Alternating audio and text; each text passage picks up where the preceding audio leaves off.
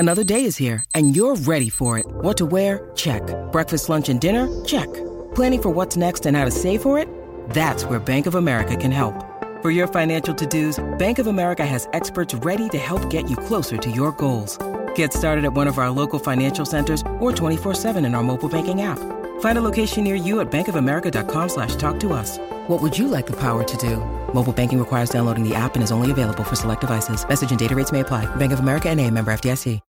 When you need mealtime inspiration, it's worth shopping Kroger, where you'll find over 30,000 mouth-watering choices that excite your inner foodie. And no matter what tasty choice you make, you'll enjoy our everyday low prices, plus extra ways to save, like digital coupons worth over $600 each week. You can also save up to $1 off per gallon at the pump with fuel points. More savings and more inspiring flavors make shopping Kroger worth it every time. Kroger, fresh for everyone. Fuel restrictions apply.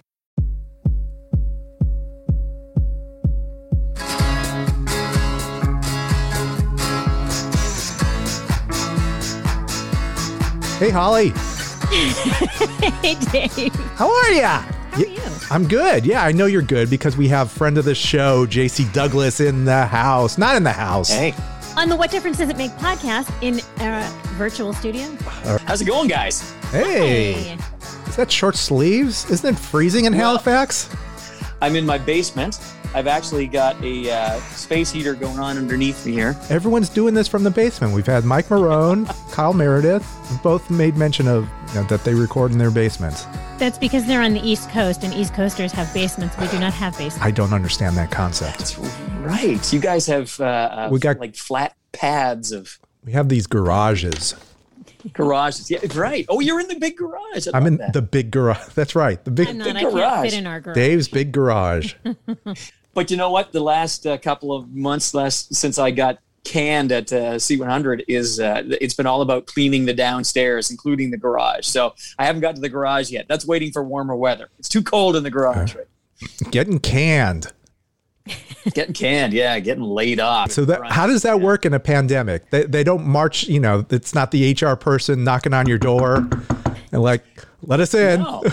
No, it's not. Is it it's a phone call with the HR person in the because I was working at the building, so I got to go down to the boardroom and meet with the general manager, who was the only one there. Actually, the program director was there as well for the first day in months, but he wasn't right there on the spot. And then they led me into the boardroom to speak with an HR person in Toronto, which is a great personal way of. So that's when you knew shit was going down. As soon as I saw my GM sitting outside the boardroom door, kind of like almost with his head in his hands, I said, "Having a tough day?" He goes, "Yeah." And I said, "Am I gone?" He goes, "Yeah." Oh, so I was like, "Yeah." Oh, usually they don't like to say that before the HR person gets in. Yeah, he and I have been friends for over 25 years, so it was a very odd and difficult moment, but. That's just one of the beautiful realities that so many of us have been faced with. So, yeah. There you go. So you were with us last year. Things have changed a bit since that last time we talked. I guess your big jump now is you're an afternoon super jock, whatever that is, on 89.9 The Wave. And it's Halifax's home of the greatest hits of the 60s, 70s, and 80s. Wow. I mean, I read your Facebook post, so that's what I saw. Okay, and wait, when you tell us about this new gig, because before, when we last spoke, you were still doing mornings on C100. Yes. When you go into this explanation of your new shift on the Wave, also tell us, if I'm remembering correctly, you told me once that people from Halifax are called Haligonians? Yeah. Yeah, that's correct? That is ding, ding, ding, ding. Okay. Yeah. Where the hell did that come from? You get extra points, man. You're going to the bonus round. And start with Super Jock, because how do you become a Super Jock? Is that one of the Marvel heroes? I don't know. My superhero is being able to babble about random shit. Yeah. My superpower, rather. My superhero. The Super Jock, the original Super Jock, I believe, was Larry Lujak at WLS in Chicago. Mm. And I just stole it from him. So there you go. I'm completely unoriginal. Never had an original bone in my body or thought in my head. So there you go. I've ripped it off from the best. That's fine. That's what we all do.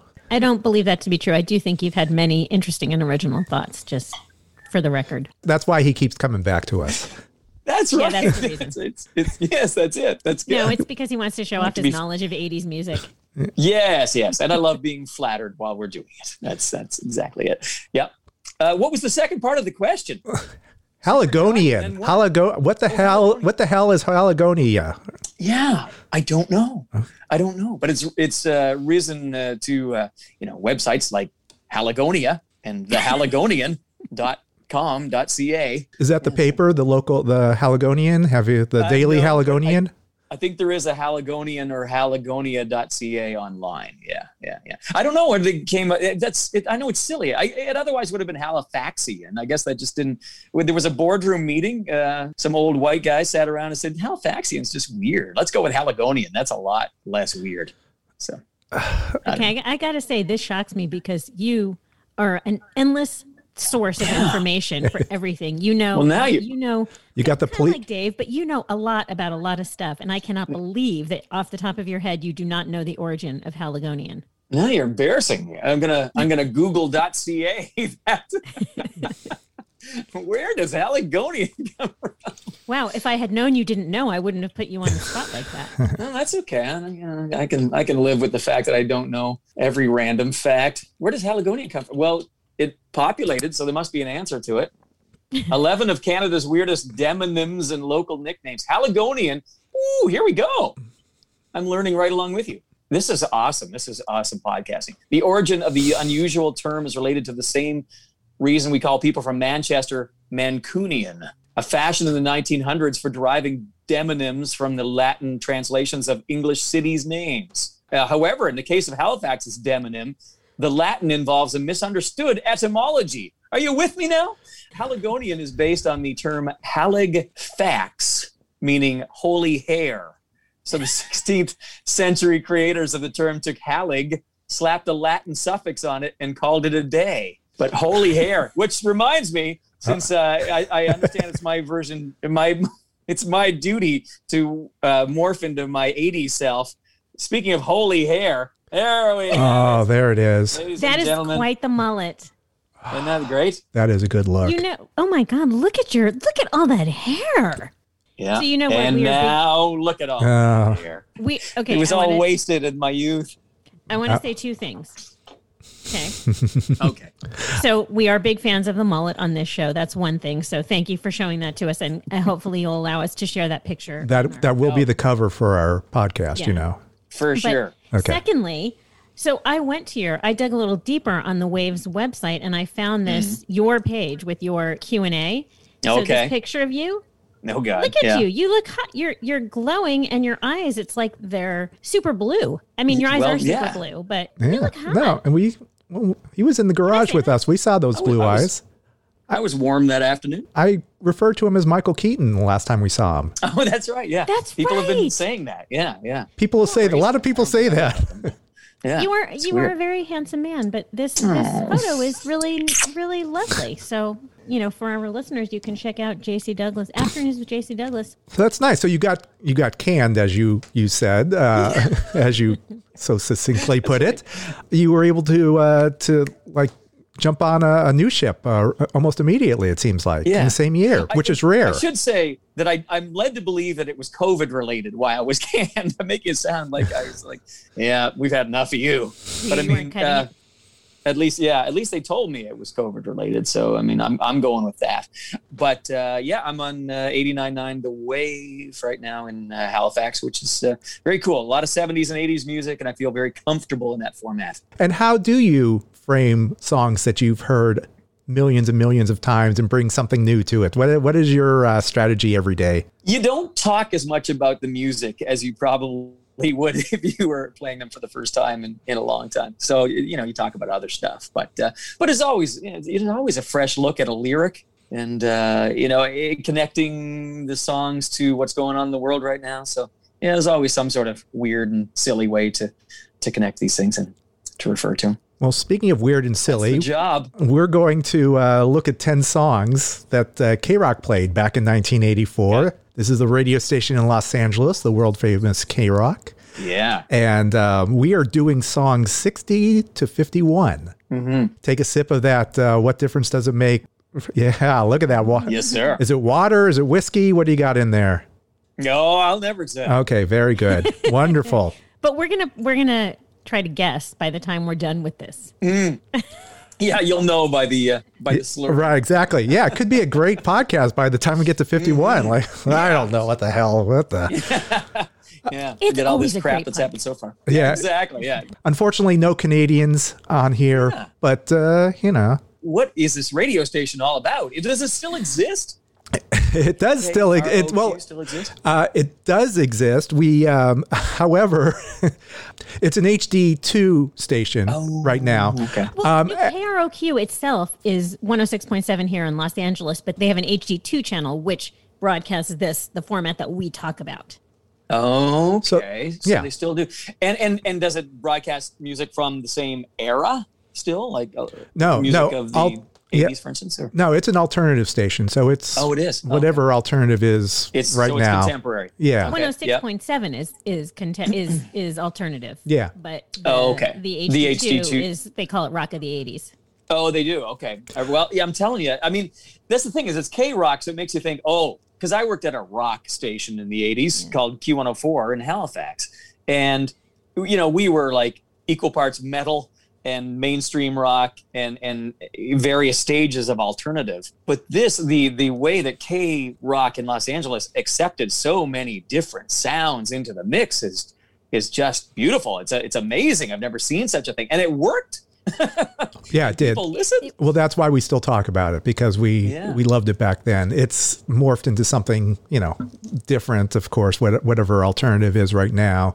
It's more rock oriented. It hasn't, I don't know. It seems it's tightly formatted is what we'll say. It's more corporate now, but the Rock of the 80s. Back in the day, and there are histories written about it. It's a fun, it's fun to read the history of K-Rock. Yeah. Starting in the 70s. Yeah. One of the, I'll have to read it because I love good radio stories like that. well, yes, that it would be worth looking into. I'm already not happy that K-Rock already took 3/10 of a song out anyway, because it could have gone 107. But the 0.7 song was usually a lot of fun. It's I wouldn't have wanted it to be my song. If it was my song, I'd be upset. It's usually a novelty. Yeah, it's usually not available. Oh, cool. None of these songs have been available. Usually it was something, that they played exclusively on the station. Oh, nice. No, I love it. I love a station with that kind of attitude. And it's funny because our station here in Halifax was a lot the same back in that time in the 1984 era. Very adventurous musically and attitudinally as well. So yeah, I think KRLQ must have been a lot the same. It really was, and it kind of shaped what the music Holly and I like. The music, that's our music style, or what we love. Which is, this list is great because it's all over the place. I'm so excited every time that the closer I feel like the closer we get, it just reminds me how much I love all these songs. And like all lists, I think the most interesting stuff is kind of, near the bottom or, lingering around there. A lot of lost classics. Stuff. By the way, where were you in 1984? So I was in 84. I was still in Ontario, actually. I was still in broadcasting school, but I was only like a few months away from getting out and getting down to Nova Scotia and starting at Q104 in Halifax, where they were playing stuff like this, but not all the stuff that K-Rock played. That's for sure. Yeah. It is a lot of fun just to look at this list, and so we will start at number 60. It's Lou Reed, "I Love You, Suzanne," and which. It's unlike any other Lou Reed song. It's a, I don't know. It's like a Stray Cat song, 50s rockabilly, which was big. It was big in the early 80s. And so Lou Reed jumped aboard that. Yeah. And it's funny because it seemed to me like I look back at the video for this song and I remember seeing it on MTV or Canada's version, Much Music, back in 84 and seeing a lot of it actually. And thinking, is this his attempt to be Springsteen's Dancing in the Dark video? It's so odd that he could even be accused of that. But and they both came out right around the same time, but it seems almost like a parody of that. Although I also must wonder if you've seen, do you remember the video? Yeah, I did watch the video to kind of refresh. How when Lou Reed has to express how he has to illustrate the times when his woman is bad, it's when she stands in front of the TV. Right. I thought, boy, is that ever domestic for Lou Reed? I mean, she's standing in front of the TV. He kind of pushes her out of the way. When you're bad. Yeah. It starts off when he's in a phone booth. It's kind of, I think that's kind of refers back to like the Velvet Underground, waiting for my man. He's waiting for his heroin guy to come. But this is a lot of tongue-in-cheek stuff going on in the video. This woman, his love interest in the video is nothing like you would expect Lou Reed to be attracted to. She's just lively and vivacious, and she wants to do fun things. And Lou has no interest in any of this stuff because he's Lou Reed. She is a ready-made video model. Yeah, exactly. Really Not what you'd expect for Lou. Yeah. So you say because we knew who Lou Reed had been with before. We knew of his women back in the day. That's what made it so jarring. It just was so unexpected. But it was embraced, I think, because it sounded kind of fun. And I think it's almost like when you first heard Bob Dylan do Rainy Day Women or something like that, and you're thinking, oh, it's okay for a guy like that to have a little fun sometimes. Or when Dylan was like with the Traveling Wilburys, for instance, So it was like, we kind of liked the fact that Lou Reed was just doing a goofy, fun rock and roll tune. You broke my heart and you made me cry. You said I couldn't dance. And now I'm back to let you know that I can really make romance. You do what you gotta do. You do everything you can. You do what you wanna do, hey, but I love you, Suzanne. You do anything once, you try anything twice. You do what you gotta do, hey, but I love you, Suzanne. Hey. Yeah, I think in the 80s, a lot of these classic rockers started to clean up. I remember Glenn Frey did like a... I remember he was advertising for Bally's Gym. He was showing off his guns. Suddenly he's wearing sleeveless shirts. I think even like Crosby, Stills and Nash were doing yacht rock type stuff. Everyone's just kind of, hey, we're in the 80s. It's Miami Vice, and things are glad that you got it, mate. Yeah, this was particularly dry. I agree with you about these old rockers coming to a different. He's just sort of going with the times. But this might have been the most jarring from Lou Reed, seeing Lou Reed do this than any other rocker. This one, and seeing Lou Reed dance with this model is like. What are we looking at? We're going to move on to a new band. This was a band called The Alarm, and the song is 68 Guns. And the first thing I noticed, of course, when you watch the video for this is look at their hair. This is before hair metal. There was The Alarm, and they got into the moose, and they put up their hair as high as it can go, and they sang their earnest songs earnestly. Yeah. Did you like The Alarm? What was your thoughts on that? I did. I was a fan of The Alarm, and it's so funny. Like looking back at them now, it is so visual. You see them. I saw them then as very dangerous and really just speaking their minds and telling it like it is. And now you look back and you go, oh, what a bunch of cute kids. Yeah. Singing their protest song.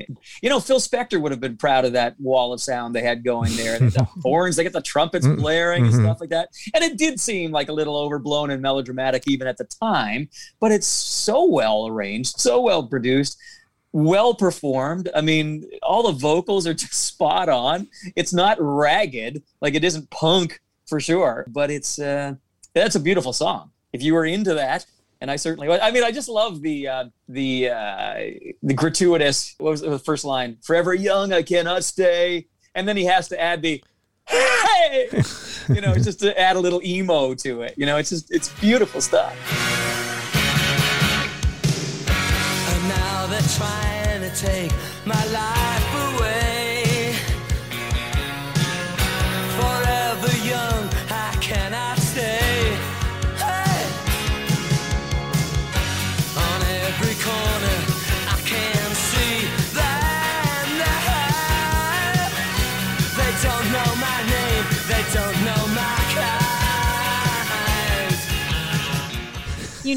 my story. I've divulged it before on a podcast, but I discovered the Alarm. They opened for U2 in 1983. I saw them at the LA Sports Arena on the War Tour, and I've been a fan ever since. Wow. Well, that would do it. Yeah. You know what? It's funny. I discovered a new band in the summer of '84 on a big tour as well. I discovered the Icicle Works, who I think were a Liverpool band, had a great song in '84. Is it on this chart by any chance? Is Whisper to a Scream? I think that was last. Was that? It might have been 83. Yeah. 83. Oh, okay. Well, maybe I already knew the song, but they were opening for David Gilmour on his About Face tour, and I saw that in Toronto at Massey Hall that summer, and it was amazing to see them because I love that song so much. Is David Gilmour from Liverpool? I'm trying to think. No. Although he's played with a famous Liverpudlian. He's been in Paul McCartney's band a time or two. But another one of those Liverpudlian. Yeah, Haligonian, Liverpudlian. But David's from London, I believe. Yes, I think you're right. Okay. Yeah. And so the song was released in 1983, but it was from their debut album. Icicle Works was from 1984. Oh, there you go. Yeah. I mean, it was new enough, and it was like, it kind of blew my mind a little bit that's who David Gilmour had opening for him. I just thought it was fantastic. Yeah, that's very cool. Front row at Massey Hall in Toronto, small, a theater, like probably a 2 or 3 or 4,000 seater. Thanks to Neil Young. I know exactly what that place is. Right. Yeah. Neil at Massey Hall back 10 years earlier than that, but yeah. Good stuff. Yeah, it's just listening to 68 Guns, it's like you could tell that the Alarm was paying attention to what U2 was doing. It sounds a lot like U2. However, U2 was already, I know you're wearing your U2 shirt, and U2 is moving beyond what the Alarm is putting out. I think The Unforgettable Fire came out in '84. So, I mean, they're going for a different sound. Yeah. Where the Alarm maybe we're marching in place. U2 was kind of making some forward steps to actually, and it was to make it cleaned up kind of pop punk wall of sound sort of thing. It's a great sound. I do love 68 Guns. It's infectious. There's no way around that. How catchy that song is. I just wonder if they didn't become bigger than they were simply because of the kind of pop punk aspect to it, if maybe their sincerity was questioned a little bit.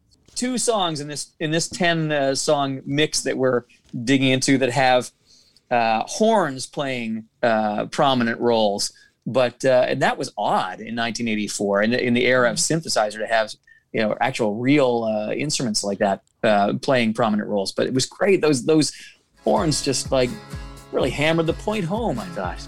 Okay, we're having some fun with JC Douglas, our favorite Haligonian. Our favorite Haligonian. Let's take a break and be right back.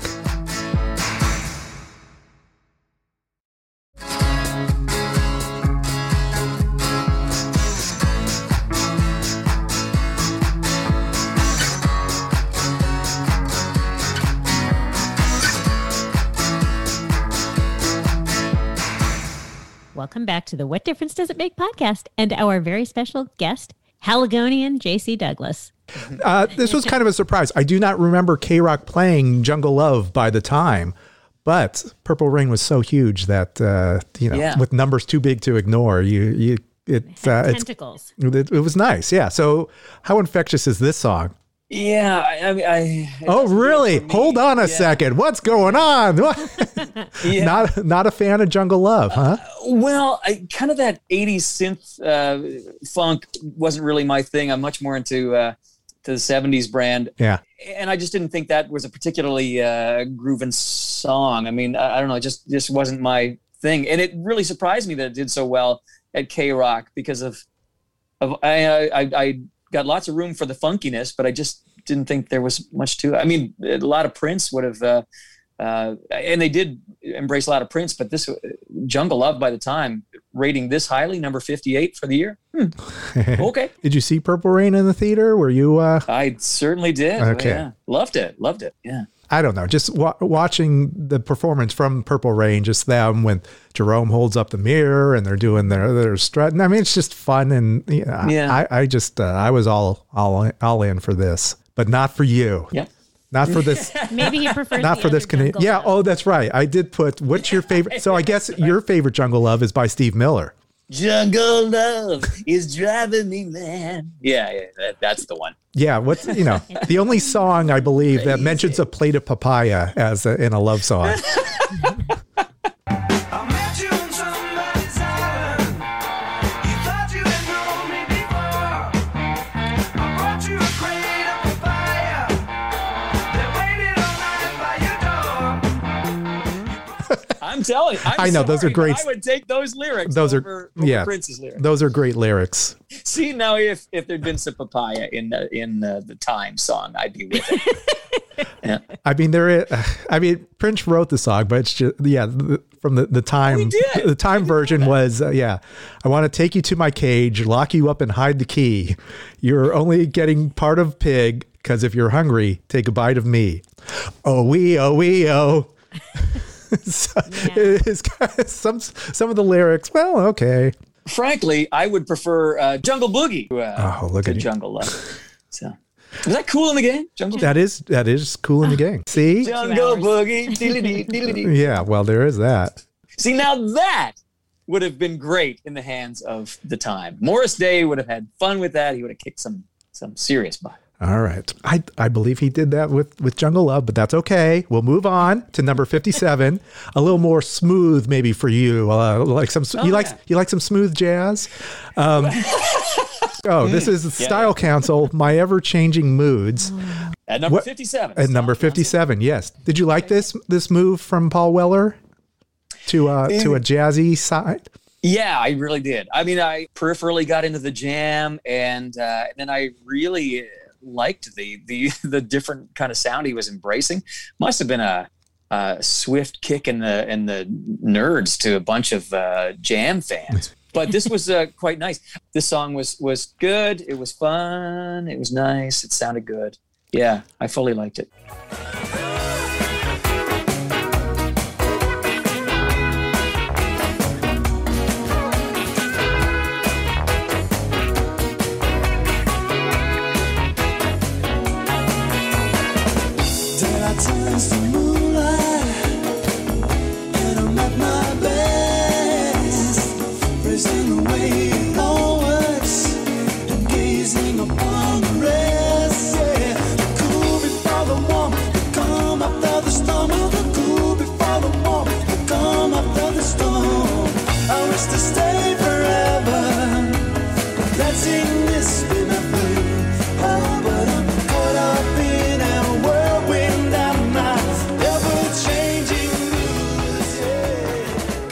It is very much the sound of the mid 80s. I think, like Simply Red was also embracing this sound. Right. Totally. Yeah. Yeah. That Blue-Eyed Soul kind of thing out of England, which was, I thought they did a really good job. It was funny when English artists pick up an American form like blues and turn it into something of their own. Like so many, English bands did in the 60s. They really, you can see how much they love that American music and that they almost can't help but make it into something new. They can't. I think maybe Keith Richards had talked about how he can't play like he and Mick couldn't play like something by Muddy Waters or something like that, and make it sound like Muddy Waters. They made it sound like English boys would, right? So that's what they do, and that's what they did with that kind of Blue-Eyed Soul, and there's a lot of room for that in pop music. There was at the time. Would you call like Spandau Ballet? Would that have been anything like that, or would that have been too? I agree. It was, but yeah, no, that is kind of like the new romantic sound. The new romantic sound. That's right. Yeah. I wonder about this, and I could actually read. There must be Paul Weller must have commented on this, but this song was considered his greatest success on the U.S. chart, including all his work as the Jam. Which to me, I love this. I like this. I happen to like You're the Best Thing better than My Ever-Changing Mood. Yeah, me too. But I prefer the Jam to Style Council. So I wonder if he, how he feels about that. What he prefers for himself. I'd be curious. It's funny because I think Town Called Malice by the Jam was the biggest pop success in Canada. oddly enough, for Paul Weller. But that's also, like I say, that was kind of like a precursor to, I think the Jam broke up. I think Paul Weller was already thinking about like what his next move was going to be. Right. I gotta get out of this. Could be. Yeah. But I mean, Canadian pop charts embraced more of that kind of punky new wave pop than American charts did. I mean, it's miserable listening to American top 40 charts from the early 80s. I mean, it's just one ballad after another. One Kenny Rogers, speak for Lionel yourself. Richie ballad after another. Can't get enough of that stuff. So Dave loves this stuff. This is where Dave and I we veer off a little bit. He loves that stuff, and I'm with you, not a huge fan. Hello. You know, some of those songs are good, but I mean, it's just that the whole thing is packed with those, and they didn't make enough room for. It's so funny because the odd song came along that found its way onto the chart. And they would go right to the top, like Tainted Love and Don't You Want Me and Come On Eileen. You know, whenever an English, pop punk new wave song would cut through, it would go boom. It would be a massive chart hit, but there were just so few and far between. All right, let's keep moving. Number 56, REM's South Central Rain. That's why you wanted to keep moving. Well, I mean, as I posted in our cheat sheet, I've asked the question, there's the Beatles versus Stones. Which ones do you prefer? For the 80s, it's, for me, it's U2 or REM. And apparently by your shirt, you're voting U2. For me, the first half of the 80s was all about U2 versus the Police. And, yeah, that's true. Yeah.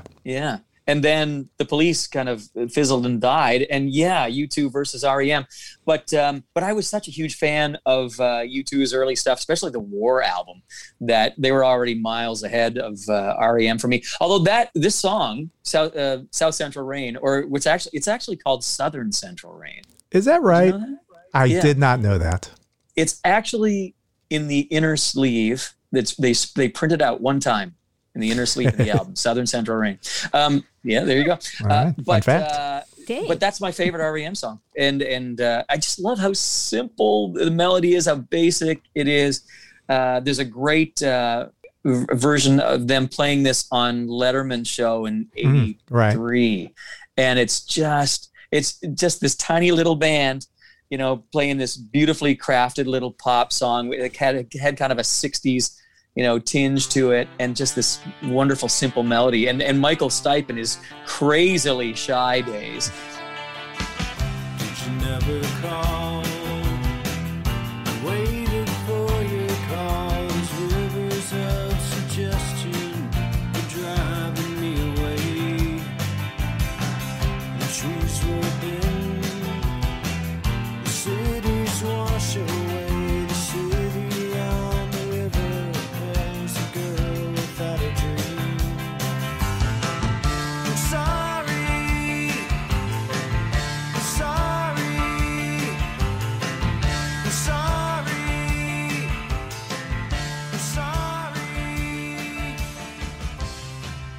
I love that early stuff. I found it, and even it's funny because I love the early singles, but "Automatic for the People" still my favorite REM album, track for track. It's just wonderful songwriting. We were just talking a few moments ago about the stadium shows of that era, and it just popped into my head. Summer of '84, the biggest show I saw in a summer where I saw a lot of great shows, was the Jacksons Victory Tour at Rich Stadium in Buffalo. Did you guys see the Jacksons in that? We did not. The last you know why? Tour the brothers did together? You know why? Because they charged $30 a ticket for that show. It was crazy. That was so much money back then. I mean, I remember that was a big controversy. Mostly concerts were like $15, and the Jacksons dared to charge $30 in 1984. And I remember that still. Let me add a level of controversy on to that for you, because in the Toronto area, when those tickets went on sale for the Buffalo show, the promoters said there absolutely will not be a show in Toronto. The Jacksons will not be coming to Toronto on this tour. If you want to see them, you have to go to Buffalo, which is like a 90-minute, 2-hour drive. And so everybody went, oh, okay. So we all got tickets to go see them at Rich Stadium. And then a couple of months later, they put tickets on sale for Toronto, and everybody lost their shit because everybody put out the big cash, the $30 for the show in Buffalo. And then they had to promise you that if you brought your ticket stub for the Buffalo show, you could get tickets for the Toronto show. It was like, really? It was crazy. Yeah. Wait, you still had to pay for them, but you could have access to them? I can't remember exactly how it worked, but I'm sure somebody's got that online because it was a big deal. I remember, yeah. Still had to fill the seats. We kept our stubs. We didn't bother. Yeah. That was, their final show was at Dodger Stadium, and that's when Michael Jackson famously said, "This is going to be the last time I sing with the Jacksons." And the Jacksons did not know that at the time. Like, he said it on stage, and that was the first time he had made that announcement. Like, Tito was like, "What is going on here?" It was an incredible show, though. It was just amazing. And seeing Michael as an adult dancing like with his brothers and stuff, it was like, oh my God, it was so inspirational. And they kind of took a page out of ELO's book by having a giant spaceship come down and, I don't know, carried Michael off to some other planet or something for a few years. But yeah, incredible show. I'm sorry I did. That's okay. I could go in a divergent direction. I could talk Michael and Jacksons anytime. Yeah. Not a problem. And ELO, as a matter of fact. And ELO, me too. Me too, absolutely. What about Shriekback? Can you talk Shriekback? You know what? This is number 55. Chart, Hand on My Heart. Okay, go ahead. What are you thinking? I had never heard of Shriekback. As far as I knew, I'd never heard of the band until this week. Yeah. So, and then I read about them, and it's like, oh, well, Barry Andrews came out of XTC, which is, I'm a huge XTC fan. Yeah. So, first 2 albums, I guess, with XTC, and then hooked up with Robert Fripp in League of Gentlemen, and then he teams up to make Shriekback with Dave Allen from Gang of Four. Now, I'm telling this to people who know all about Shriekback. I'd never heard of them. Were they a Los Angeles phenomenon or something? It was like, K-Rock, the PD, Freddie Snakeskin, liked to dig through the crates of the imports, and that's where he found this. I don't know if there was a song called Nemesis that was a bigger hit. Maybe during Halloween, it's a good song to play. Okay. That's worth looking into. It's funny because listening to this song, having never heard it before, I couldn't help but think it's like a fairly unremarkable 4/4 dance beat, club song. Yeah. And it was kind of like, yeah, all right. I expected that if I was going to hear something from a band I'd never heard of before, wow, this must be some incredible thing that K-Rock unearthed. I can't wait to be treated to it. And it was fairly unremarkable. There goes the neighborhood. There goes the bubble too. And you can pray that it would or wouldn't happen to you. And all of this is not imagination. It's just me putting my hand on my heart. And all of this is not an explanation. It's just me putting my hand on my heart. It's just me putting my hand on my heart. There's a lot of stuff that K-Rock, some obscure stuff that was, really good, but obscure stuff that you wouldn't think twice about. But yeah, I couldn't remember. Dave, did you remember this song? No. Last week or a couple of weeks ago, we talked about this band Blamage, which is kind of the poor man's Depeche Mode. And I think, Shriekback is kind of the one. Kind of falls in that category of a band that sounds vaguely like a band that you really like.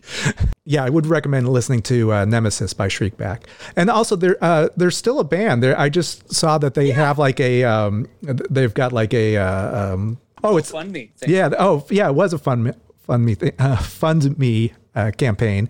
They said it's our 40th year in business, and we've been hunkering down like everybody is. They're saying we're relying on you, yes, you noble punter, to give us wherewithal as you have so generously before.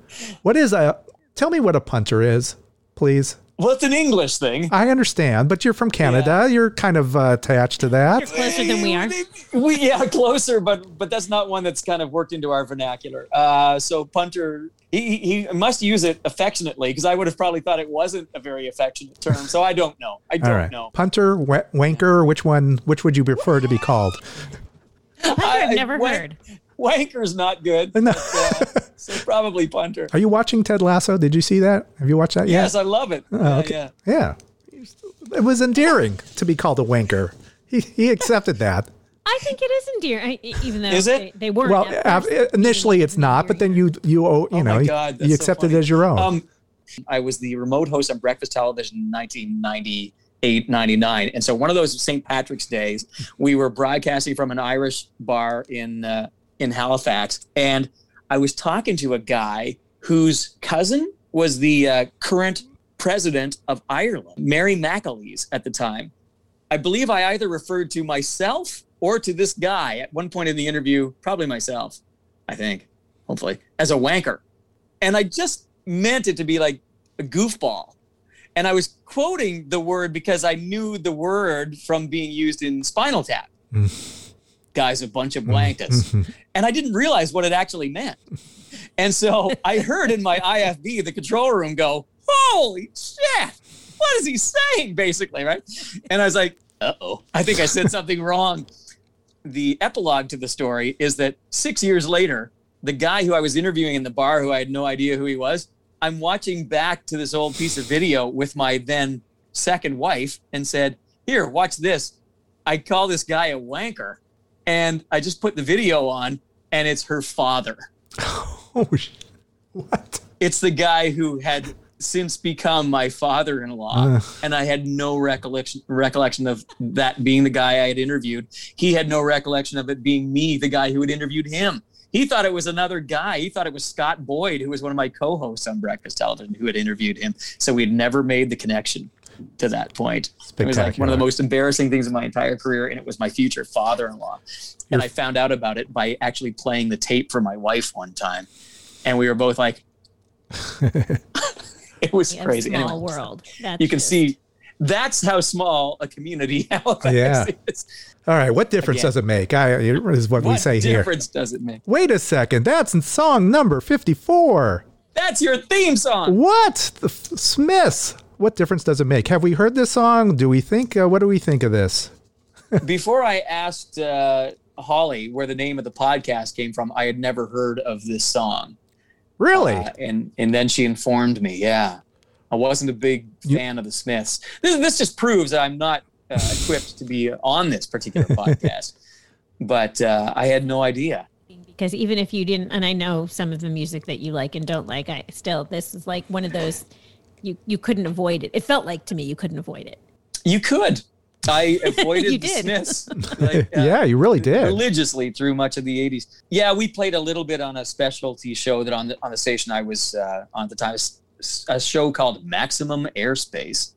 And but that was about it. And honestly, what I saw of him on our video, like our Canada's version of MTV, I just thought, oh my God, way too many one-note melodies for my liking. I'm a very melody-drawn guy, but he just never did it for me. I can't get through a Smiths tune without rolling my eyes at least once involuntarily. All right, this is oh my God, I can't take this. This is just take him off the air. What the? Can we can him? What's going on? His use of the word fond in the song elicits an eye roll every time I hear it. So I'm sorry, Dave. I'm sorry. I didn't realize you were a huge fan, but I obviously was not. For the Smiths, they put a lot of different movie stars on the cover of the singles. And on the cover of the What Difference Does It Make single was Terrence Stamp, who I'm sure you're a fan of. Do you know Terrence Stamp, the actor? Can you name? Yes. Okay. Can you go ahead? Name he played an arch nemesis for a superhero. I know you're a super jock, so you must know your superheroes. He was in these movies, and I know you saw them because you're... I'm going to flop this horribly. Sorry. All right. Who'd he play? If I say General Zod, doesn't ring a bell at all. If I say Superman, would you know that at all? Christopher Reeve, Superman? Familiar. Yeah, no, okay, never mind. Canadian author originally. Yeah, okay. Superman yeah, Terrence. All right, I was trying to bring you back into the Smiths world no, you're just not at all. Okay, totally lost it. Dear God, they're just Morrissey. I've never ever found anything attractive about the man's voice or his ability to write a melody. So it's just someone I was never interested in. I'm sorry. Johnny Marr, guitar? No? Okay. Yeah, interesting fine. sound. All right, great. Okay. I stole and I lied and why? Because you asked me to.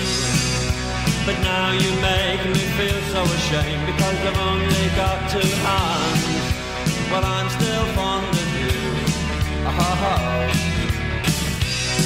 So what difference does it make? Oh, what difference does it make? Oh, it makes none. But now you have gone, and your prejudice won't keep you warm tonight. Oh, the devil will find work for idle hands to do. Wow. Can we get a new guy for this? Is it too late? Edit me out. Yeah. Now you guys talk about. Let's start from the beginning. Ooh, number 54, the Smiths. What difference does it make? No, we like differing opinions. Yeah, we do. We respect your opinion about this. The one thing I saw was that they didn't want to make a video for this song. I don't think this was even Morrissey's favorite song, but he says in 1984 that he felt the video market was something that was going to die very quickly and that he wanted to herald the death of it. So, Joe Jackson said a lot of things the same as that. Yeah. I was keen on any artist who felt that way about videos.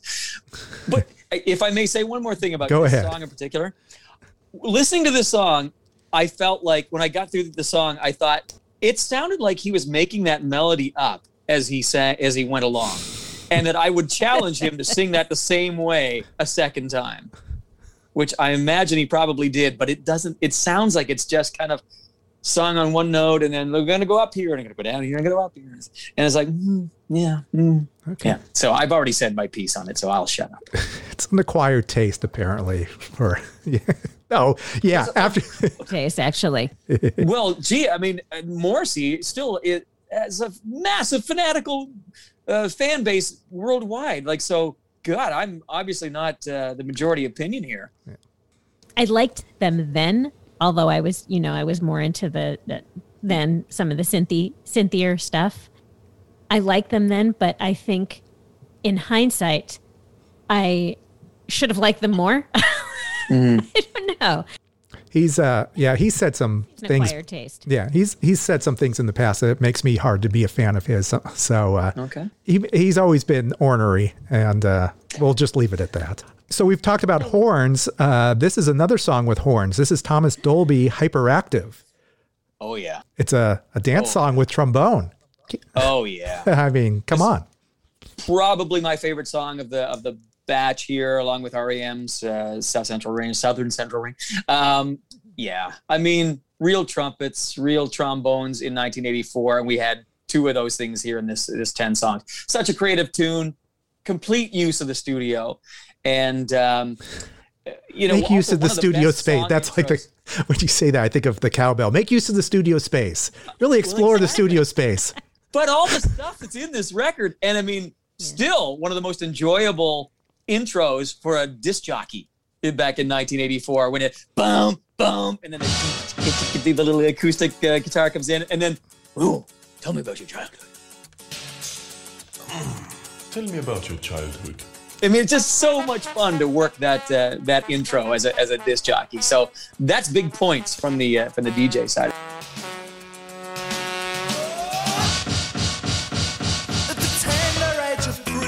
I was hooked to a machine just to keep my mouth from spouting junk. Ha! Must have took me for a fool, cause they chucked me out of school, cause the teacher knew I had the fun. But tonight I'm on the edge, you better shut me in the fridge, because I'm burning up. I'm burning up. With the vision in my brain and the music in my veins and the dirty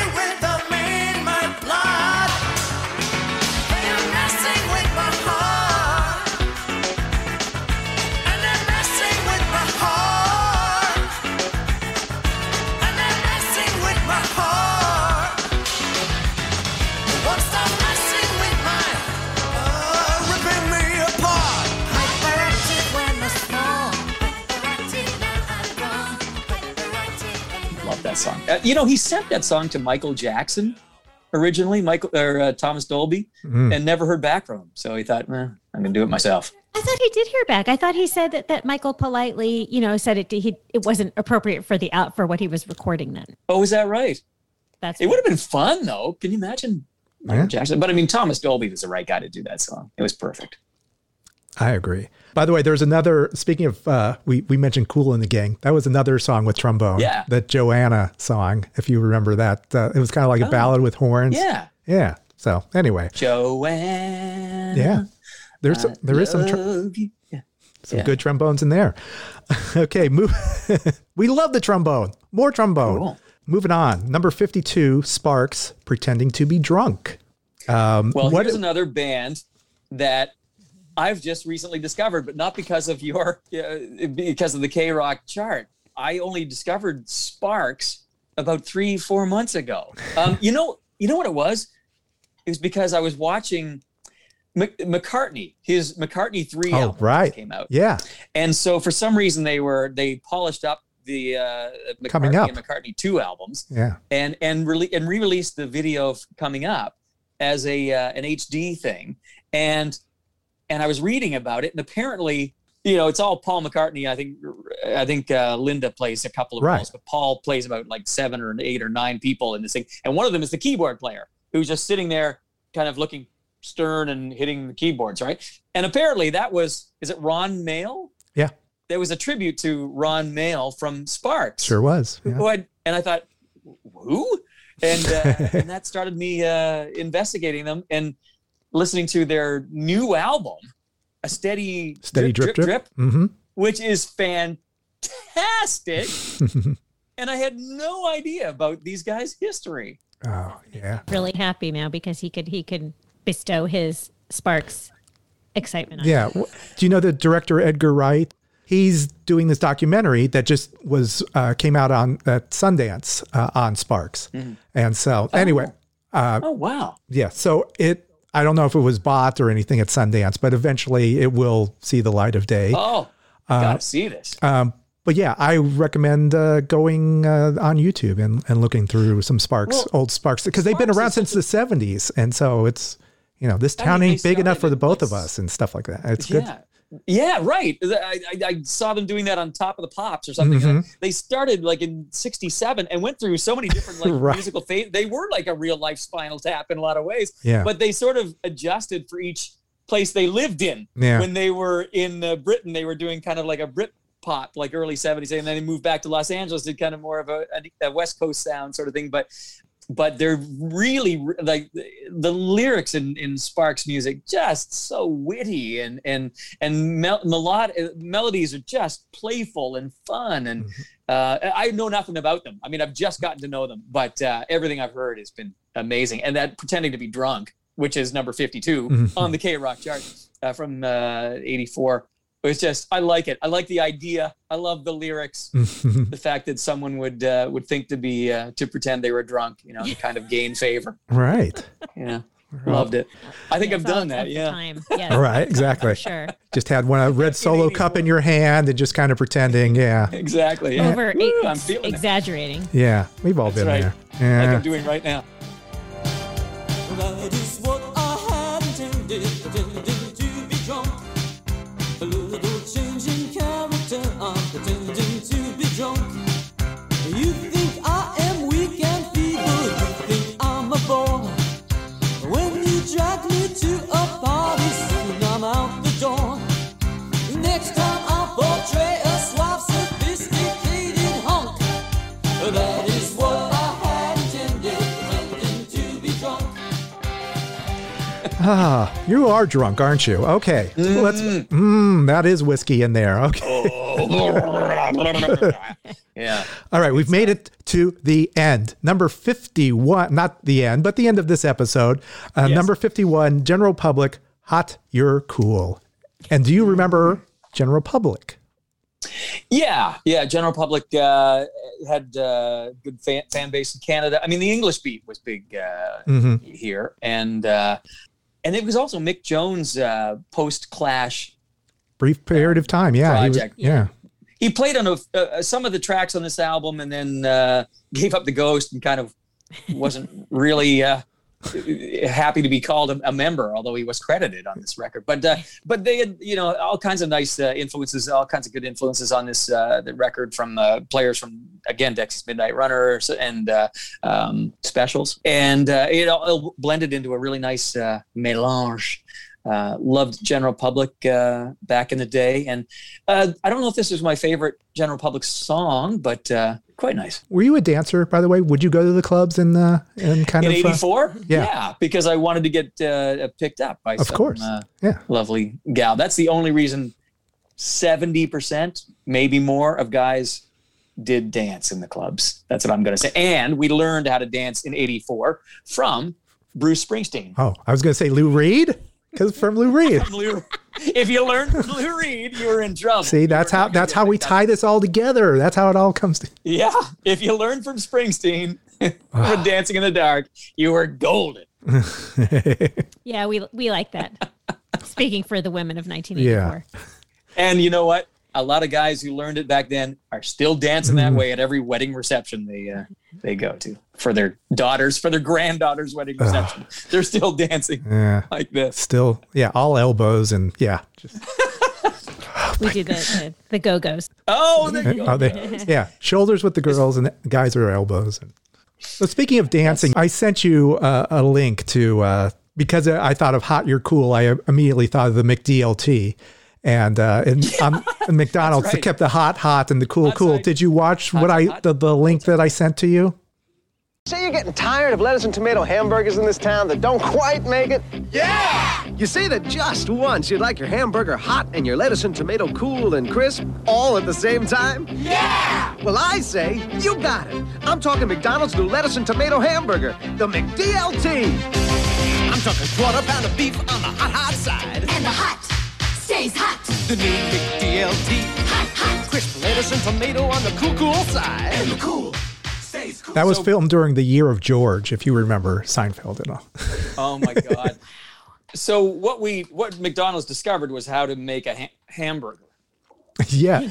Well, yes, like General Public, Hot You're Cool. They discovered how to keep the burger.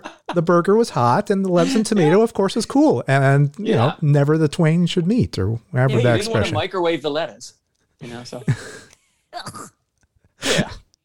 Those pioneers at McDonald's. How long did the McDLT lasted? Like a couple years, and it was in the styrofoam, right? Wasn't that? Oh yeah. It was all in styrofoam back then, right? It was all styrofoam.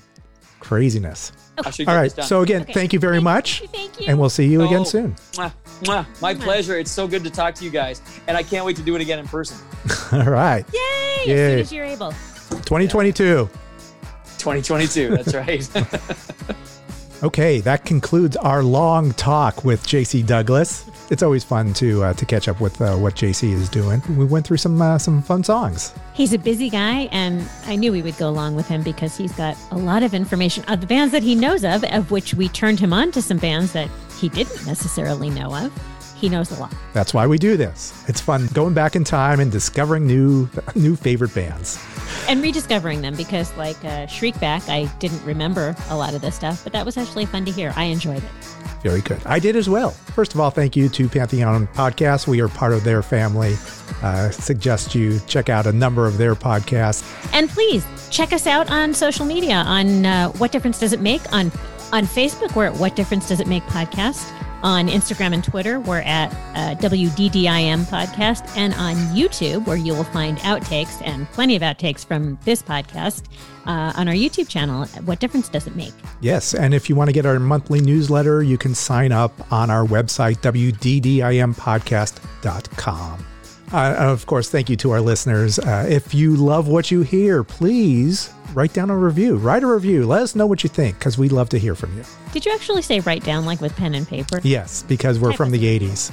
Type it out and on a typewriter, roll it up, mail it out, self-addressed stamped envelope, and send it to care of What Difference Does It Make? We will be Los Angeles, California. Yeah. No, really. Thank you for listening. And until next time, this is Dave. This is Holly. Check you later. Over and out. With classes in crisis communication, influence, and data presentation, Gonzaga University's online Masters in Communication and Leadership equips you with the tools you need to communicate clearly and encourage creativity in any industry. Concentrations in digital media, strategic communication, and global leadership allow you to customize your degree. Visit gonzaga.edu/communication and learn why a master's degree from Gonzaga can help you take your career to the next level. That's gonzaga.edu/communication. It's NFL draft season, and that means it's time to start thinking about fantasy football. FantasyPoints.com features industry-leading experts and prognosticators using proprietary hand-charted data to help you score more fantasy points. FantasyPoints.com is the place to go for whatever kind of fantasy football you play. Whether you play fantasy football, daily fantasy sports, or do a little bit of everything, Fantasy Points has the meticulously researched content to guide you to victory. And why wait for the fall? Fantasy Points also covers the new spring football league, the UFL. Join the guru, John Hansen, Scott Barrett, Joe Dolan, and other massive names in the fantasy football universe with an exclusive offer. Use code Pantheon for 15% off any Fantasy Points package, including the all-in package, with access to every article, tool, and data nugget that Fantasy Points has to offer. That's FantasyPoints.com and code Pantheon for 15% off at Fantasy Points. FantasyPoints.com, code Pantheon. Score more fantasy points.